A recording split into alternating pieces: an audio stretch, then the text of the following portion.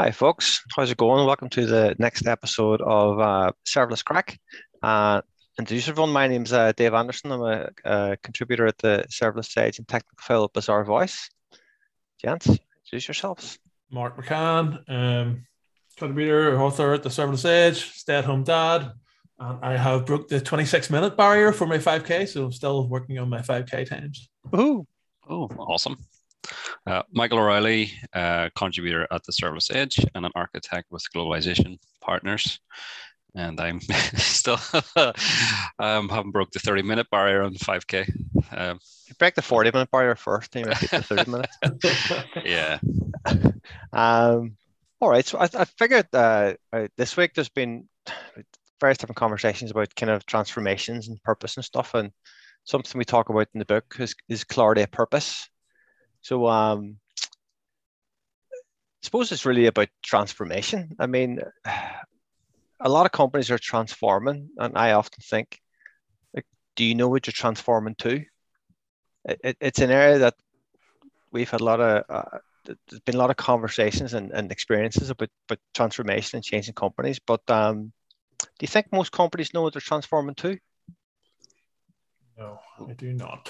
I think a lot of them see the successes of others or see some of their competitors, from the outside looking like they've succeeded, and we want a bit of that. We should adopt whatever they're doing. But I don't think they understand why they're trying to transform. I don't think they understand the reasons behind transformation or trying to improve. It seems to be based on status or based on jealousy or based on self-preservation. It's not based on core understanding or purpose for why are you doing the things you're doing, which can be very philosophical and very deep if you go down that rabbit hole. No, my experience is one of that the organizations, a lot of them kind of have a good idea of what they want to transform into, but the broader organization doesn't. I think that's kind of what you're saying, Mark. It's like, you'll hear businesses talk about, wanting to sort of run, corner market on something, drive up the business, the rate of business they're doing. But the sort of the broader organization really doesn't feel part of it or doesn't understand the mission. And I kind of feel that a lot of the times it's a lacking of understanding really that mission and how it actually relates to what they're currently doing on the ground. And a lot of teams or development squads don't understand how they can be contributing to that mission and what they're, with what they're actually doing, and how it's having impact on that overall kind of mission. And, a lot of times that mission will be described as transformation, things like that. But for me, it's a big part of the problem is that really successful transformations involve everybody that's part of that, that company. A lot of the times it doesn't. So, I mean, I know at you guys, we've run things like North Star exercises, the North Star playbook. I think it's Amplitude that produced the workshop. Is it maybe John Cutler? Yeah. Yep. That's a phenomenal practice or tool for getting that level of understanding and understanding where you are in the overall kind of transformation, having that one metric and 10 a pack. That framework is brilliant because you find the one metric that matters and then you work out how you can kind of work backwards from it. And for many companies, the one metric that matters, it's not make money. You know what I mean? Every company will have some kind of goal about profitability, but there's just as I'm sitting chatting there, there's a great book by Mariana Mazzucato called The Mission Economy. Work. And it's a moonshot guide to changing capitalism. And if you think it's a really capitalist thing to say we're going to make money every quarter, but a company should have a mission, which is above that. And I think one of the things that Amazon are really good at, and granted they're $1 trillion company, is they have this thing called single-threaded leadership. There'll be one person who's in charge of that customer need, and that's what they do. And if you figure out what that customer need is, the mission, then you can use the North Star framework to work backwards from that and figure out all the metrics to get you to that. You can join the dots. Yeah. I don't like we've had great success with North Star in the past, but if you don't know why you're here, you've nothing to work backwards from. Yeah, I think a lot of times people are seeing the lag metrics and they're trying to chase the lag metrics. Oh, make more money, increase revenue, or sell more units. They don't think upstream. They don't think about the North Star or the input metrics that actually you can make a difference to. So like a lot of times there's a detachment from the people on the ground doing the work, trying to work as hard as they can with the best intentions, because they don't have that purpose, because they don't have that alignment to whatever the actual real purpose is, or the real North Star. Yeah. Their efforts are in vain, because they're not actually influencing any of the input metrics that could actually truly affect the real North Star, or the real purpose of the org. Yeah. Yeah. And then Sorry, Amazon also great. Amazon talk about weasel words as well, and it sits into the elevator pitch is a great way.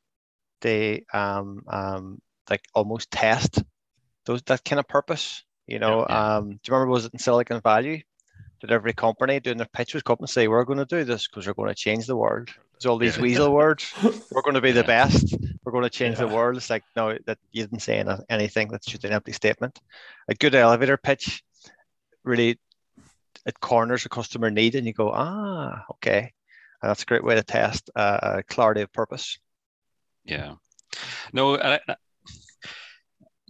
think in my own experience and kind of building upon what you're saying, it's like, Mark, you mentioned about chasing, the lag measures, and I think what processes or practices like the North Star give you is that linkage between, okay, here's the money in the bank, and Dave, you mentioned about working backwards, and that lead down through.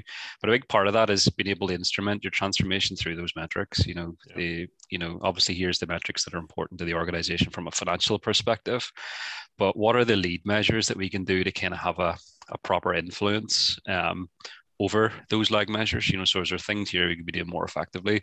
How do you instrument your transformation, and how do you know that those lead measures are having an impact on the overall kind of money in the bank, or whatever your core outcome wants to, what you want that to be? And and obviously the North Star metric is centered around one North Star metric that you can say, right, well, if we move the needle on this North Star metric, it should result in successful outcomes.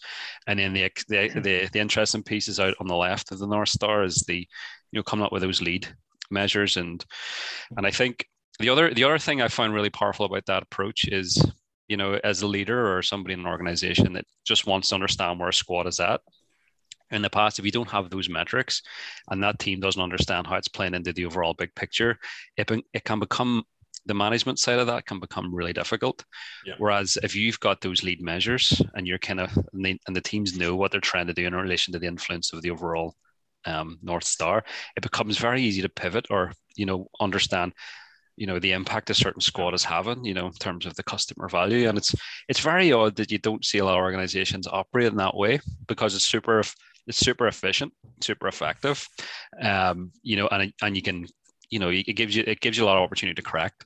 Yeah, so I think organizations need to be brave with this stuff about discussing their purpose and their North Star, and they have to be set up to invite some level of challenge to that, because once you make this very visible, once you make all these metrics observable, once you start talking about what's the real North Star and what are the input metrics, and start to align your teams towards these things, and the teams then become engaged with actually trying to make a difference and seeing the benefits of the work, they'll start challenging up and across and down through the organization to say, that doesn't quite make sense. I don't think that input metrics quite right. Can we change that to something better? Or so there's a whole lot of stuff, and the stuff we'll talk about in the book about some of this stuff. But you need to have that psychologically safe environment set up that invites a level of challenge, so that that purpose can be throughout the org, through the teams, and they can buy into it, and they can see it's very transparent, and they can see that actually the stuff that they're doing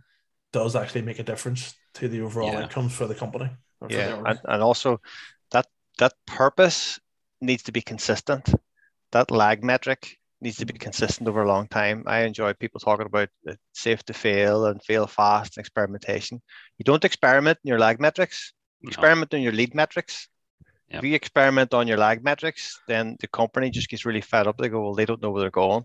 So you got to, you lock in the lag metrics, your outcomes, your purpose, and you experiment like hell with the lead metrics, because that's where you're trying to find what's going to get you, what's going to move the needle.